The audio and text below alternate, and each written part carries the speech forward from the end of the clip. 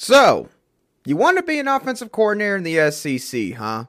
Well, just know, if things go south, you'll have to face the music. You are Locked On Gamecocks, your daily podcast on the South Carolina Gamecocks, part of the Locked On Podcast Network, your team every day.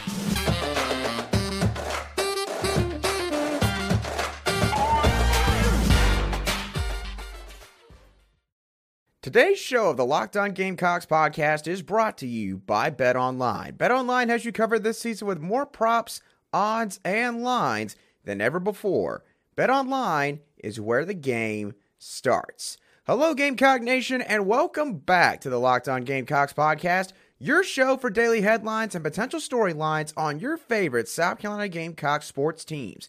I'm your host, Andrew Line, and as always, thank you once again for making the Locked On Gamecocks podcast your first listen or watch every day. We are free and available on YouTube and wherever you get your podcasts daily. Now, of course, we've been talking a lot about the offensive struggles from this past weekend against the Missouri Tigers, and that particular performance seems to have become an inflection point for this South Carolina football program in terms of what direction should they go? Should they continue to stick by Marcus Satterfield and give him a little bit more time to see if he can right the ship before the end of this season? Or is it time to face the facts that maybe this isn't going to work out long term and it's time to move on? This is obviously a very big question that head coach Shane Beamer is going to have to answer at some point in time. And of course, when you have a bad performance like Marcus Satterfield's offense did this past Saturday afternoon against the Missouri Tigers, you're going to have to answer for that in front of the local media at some point. And that took place on Wednesday afternoon. Now, Marcus Satterfield was, of course, asked about the Missouri game specifically, but he was also asked a couple of questions like, what is it in practice that isn't translating into the football games? Because the players had said that they had had a really solid week of practice in the week leading into the Missouri contest. And of course, Marcus Satterfield was asked how he feels the offensive staff as a whole has done up to this point in the season with their job performance. So I'm going to do what I did on yesterday's show with Jaheim Bell's comments and play all these clips with Coach Satterfield's answers to these questions in succession. And then we're going to come back and try to dive into this thing a little bit further. So here's what Coach Satterfield had to say on all of these points. What were your just general thoughts on how things went on Saturday, just across the board? It was very disappointing. Just the production, the execution, everything. I thought we had a really good week of practice. I thought our guys were ready to go, and we never could get going. Couldn't get a first down to stay on the field. You mentioned having a good week of practice and it didn't translate. Where, as you kind of look back on it, where was the disconnect from a good week of practice to not really translating on the field? That's a great question. I wish I knew that. It's what we continue each week, each month. As a coach, that you try to find how can you make sure that your guys stay consistent.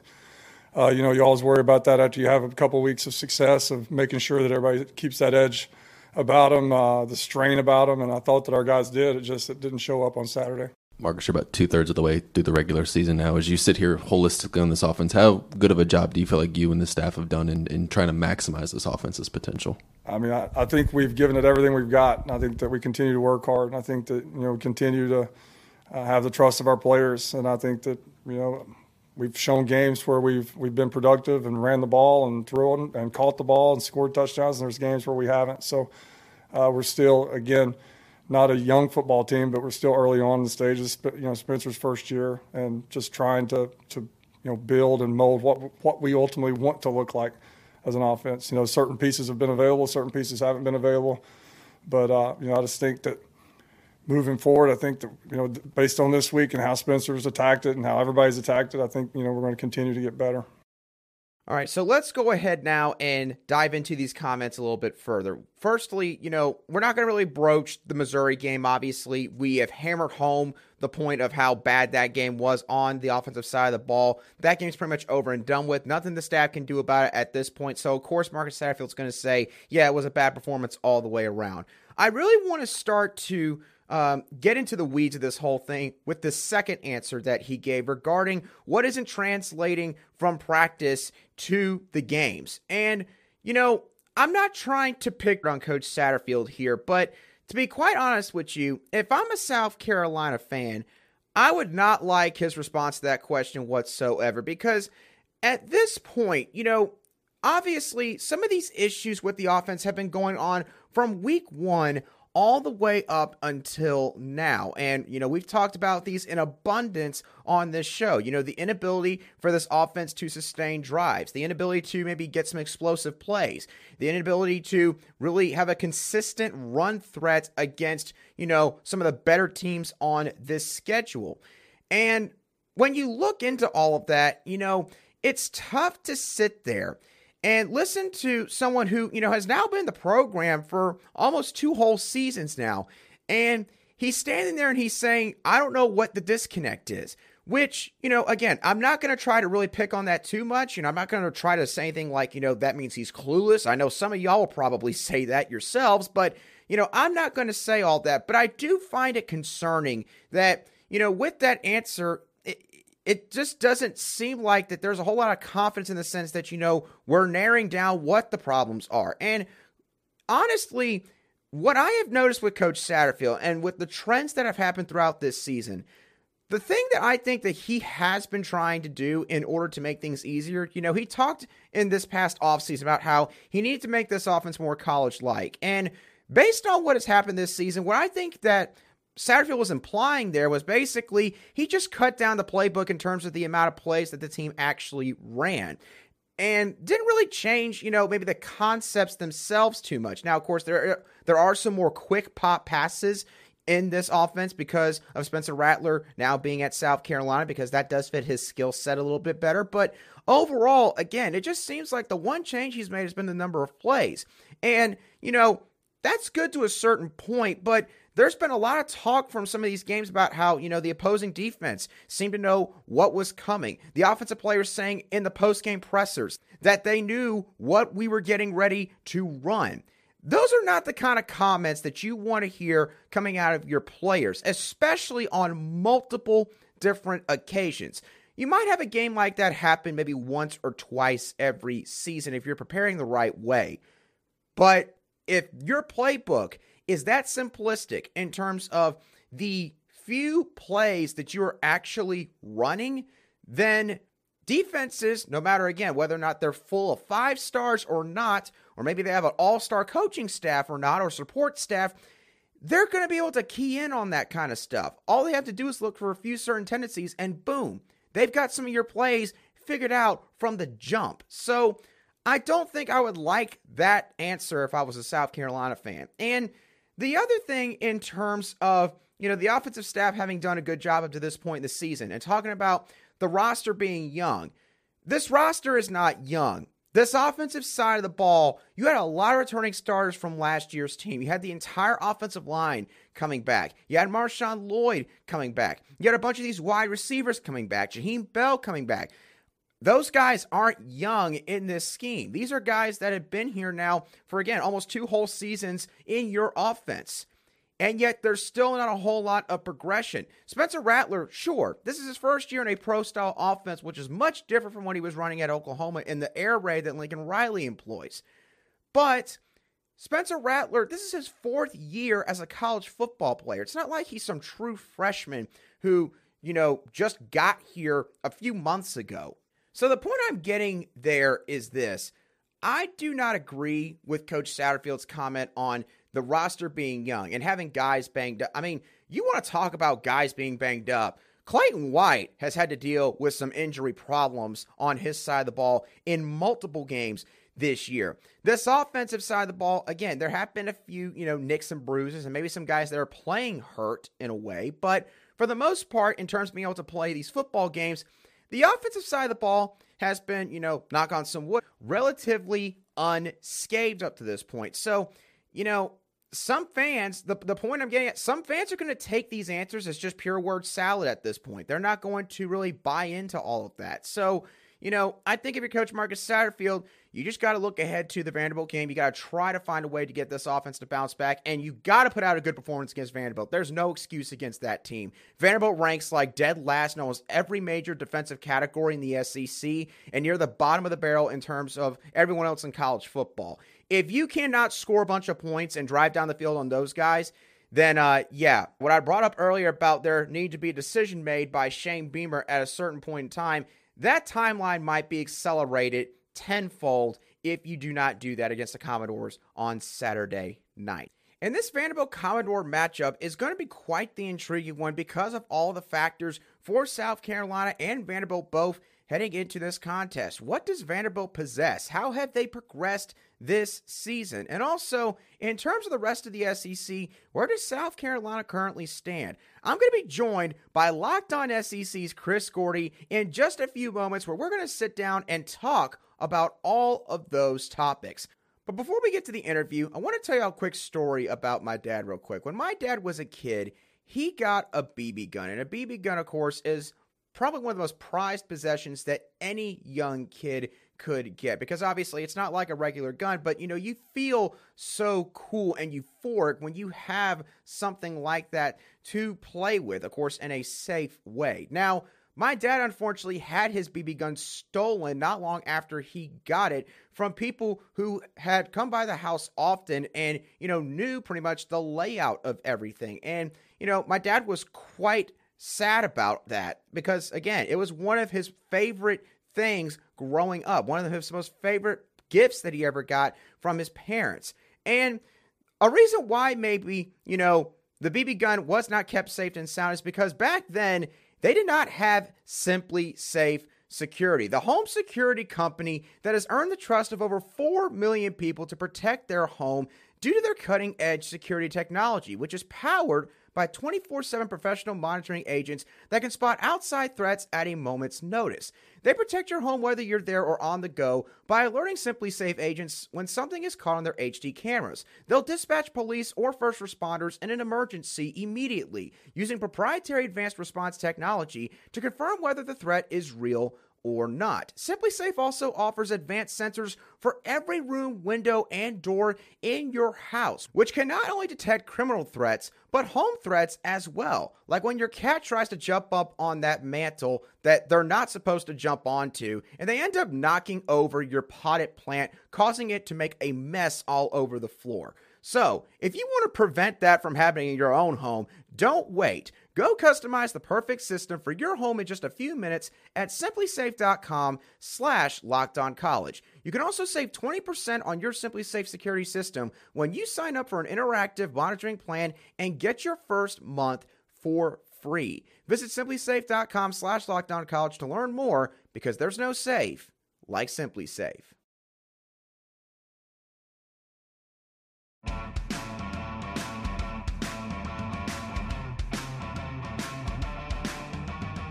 Welcome back to this Thursday edition of the Locked On Gamecocks podcast, where we cover your South Carolina Gamecocks every single day. I'm pleased to be joined by Chris Gordy over on the Locked On SEC podcast. Chris covers the entire SEC conference in just 30 minutes every single day, which is obviously a pretty difficult job if you ask me. I know I would have a pretty hard time with it. Chris is just the man for that, though, over on the Locked On Podcast Network. Chris, thanks for joining me today. Really appreciate your time. Yeah, thanks, Andrew. And it's only going to get more difficult when we add Tennessee and Oklahoma to the mix. So I'm going to have to do like an hour show every day or something to get it all in. But yeah, man, thanks for having me on. Oh, yeah, especially with all the bad blood between Texas and Texas A&M and everything that's going on there, you know that it might have to be at the minimum of 45-minute show, to say the least. But, Chris, let's go ahead and get on right into it with South Carolina, because obviously there's a lot of talk and a lot of negative talk surrounding the football program this week. It's crazy how the entire narrative around a football team can change with just one game, and it seems like South Carolina is going through that right now after what was a gut-wrenching loss to the Missouri Tigers, and a game that, quite frankly, never felt like it was really close from the start to the finish. Chris, as someone that covers the entire conference from a bird's eye view, how did you perceive the Gamecocks' loss to the Tigers? It's disappointing, but this is what happens in the SEC. I mean, when you're a team that feels like you've arrived, a team that feels like you're a little bit ahead of schedule from where people thought you would be. Shane Beamer's done a fantastic job there, but to have back-to-back huge wins over Kentucky and Texas A&M, and then to come home and you're ranked in the top 25 for the first time in a while, it was the ultimate letdown spot. I mean, you're looking at it going, it's Missouri. They stink. We're better than them. We should come out and handle business. And it just didn't. I give Missouri credit. Their run defense is one of the most underrated in the SEC, maybe the country this year. They've done a really good job of slowing down some dominant run games, and they certainly did that this past week. Marshawn Lloyd's been one of my favorite running backs to watch in the SEC this year. But, man, he was like top 5 in rushing in the conference to drop to 8th in just this one game because, they held him to just 30 yards. So couldn't run the ball. Spencer Rattler wasn't especially sharp. And I thought Brady Cook hit one of his best games of the year. Dominic Lovett was unguardable. And, for all the concern that you maybe had about Luther Burden and some of these other pieces, here comes Dominic Lovett, and he's been one of the more consistent receivers in the SEC this year. So it was disappointing, but I don't want to say surprising because, again, this is what happens in the SEC all the time. You have one of these games that you're just kind of glancing over, and suddenly you get that team's best shot, and a desperate team came in and played harder. And you're right. It wasn't even – you kept going, okay, you hold them to a field goal. It's still a 2-score game. But South Carolina's offense just could not do anything. It was like, man, just go get a touchdown. You make this a 1-score game, but they just couldn't do it. And so, again, it's disappointing, but – you better bounce back and beat Vandy this week. That's all I know. Yeah, for sure. That Missouri-South Carolina game, speaking from South Carolina's side of things, it has been a very weird matchup because of just how close it's been, and that's probably the most lopsided game, admittedly, that's taken place in that series in several years now. But you are right. South Carolina's now got to find a way to refocus and bounce back this week because they're going to be facing a Vanderbilt team that seems like that they are an improved team based on last year. Now, obviously, the bar was set extremely low on this Commodores football program, but I think that Vanderbilt has shown some promise. So, based on what you have seen from them this season compared to what they did last year, where has that progress really taken place? Yeah, overall, it was really that earlier in the season stretch where they ran off the win over Hawaii and Elon, and they got the win at Northern Illinois. But outside of that, I mean, they didn't really put up a fight against Wake Forest. They got blown out to Alabama. They looked good for a half against Ole Miss, and then Ole Miss ran away from them in the second half. They got demolished by Georgia, and then put up a pretty good fight against Missouri and just couldn't get it done. They've kind of alternated quarterbacks here as of late. Earlier in the year, it was Mike Wright, and he was the guy they brought to SEC Media Days. They thought he was going to be the leader of this team, and he looked fantastic through the first few weeks.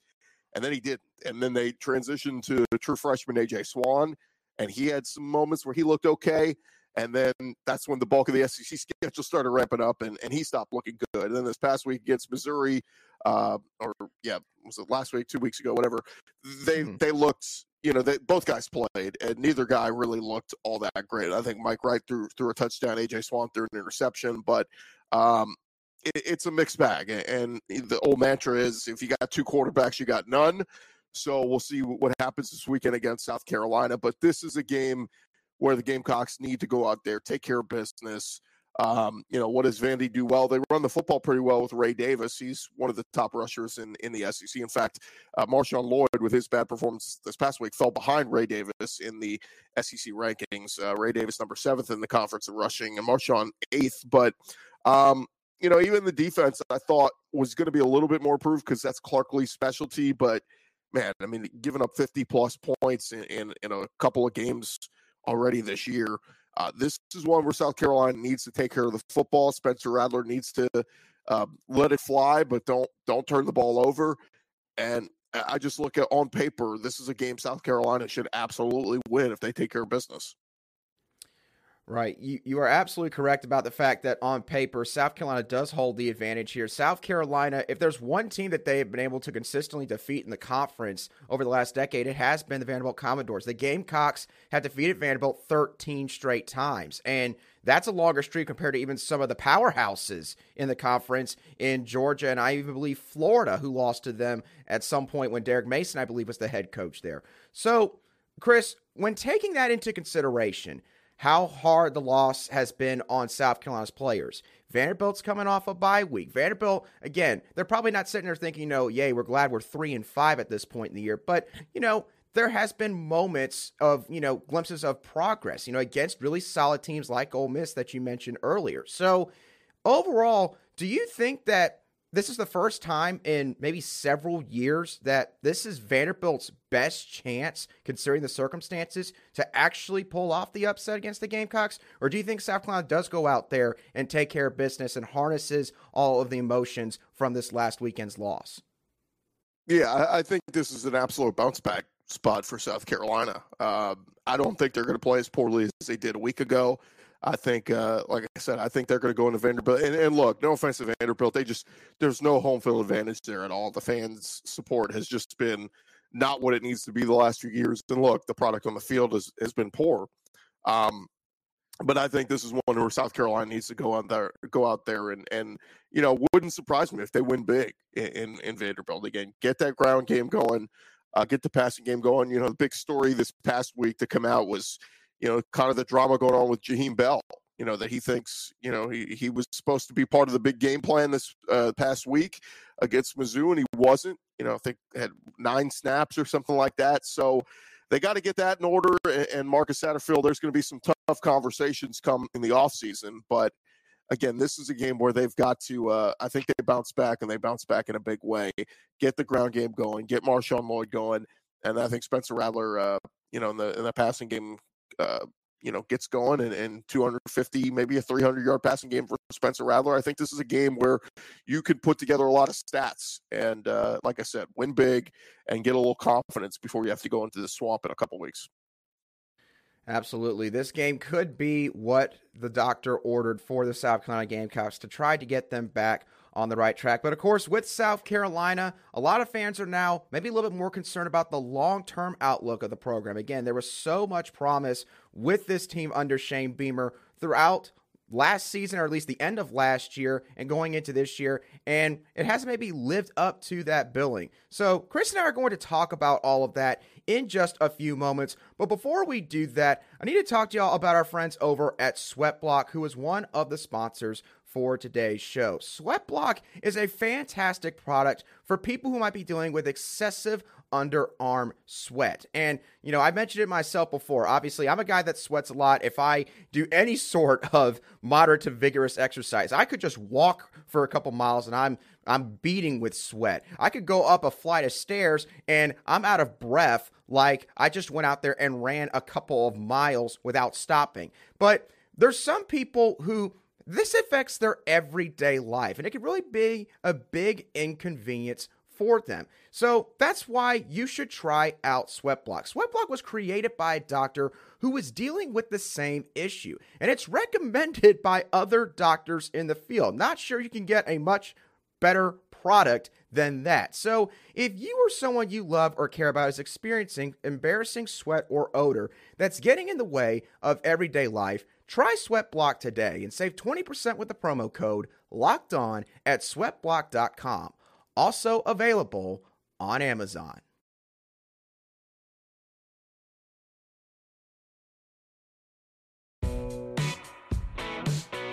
Welcome back to part 2 of this interview between the Locked On Gamecocks and Locked On SEC podcast. I am joined by Chris Gordy, the host of the Locked On SEC podcast. We cover your team or the entire conference, in Chris's case, every single day in just 30 minutes. Now, Chris, as I mentioned before the break, South Carolina fans are a little bit more concerned now about maybe the long-term outlook for the program, because it seems like that this is a year where they haven't made as much progression as they would have liked to see. They're worried about this now becoming a lost season.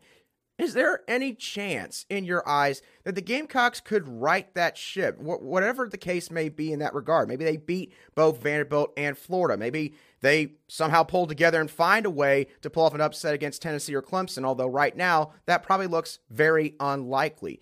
And if they're unable to do that, what are the potential ramifications for Shane Beamer and the program after the regular season and or the bowl game they play in?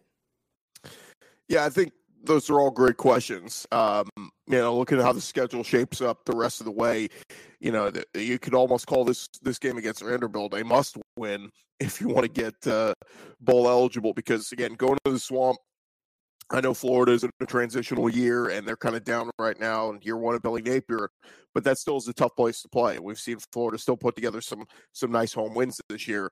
And then the last two games against, Tennessee, who's ranked number one in the playoff rankings right now, and then at Clemson to finish the year, both those teams are playoff teams right now. So it's going to be very difficult to win either of those. So I kind of almost look at this Vanderbilt game as you have to win this one to get to 6 wins, get bowl eligible, because there is a world where you lose these last 3 and you finish 6-6. And it's not going to get people excited. It's not going to be it's not going to be anything to write home about. But I will say, if you could, it puts a lot of pressure on that game against Florida. If you win against Vandy and then go get that win in the Swamp, and then you lose against Tennessee, you lose to Clemson, you're talking about a 7-5 season. I think that's pretty good. It's a step forward from a year ago, and I think a lot of South Carolina fans would feel like pretty optimistic. Look, in my opinion, I'm a little disappointed what we've seen from Spencer Rattler this year. I thought he was going to be a lot better than he has been. He's not been terrible, but he's not been great. The guy who was the preseason Heisman Trophy favorite 2 years ago. So I think you keep recruiting hard, and certainly Shane Beamer is, and you try to find some special talent, and you keep hitting that transfer portal.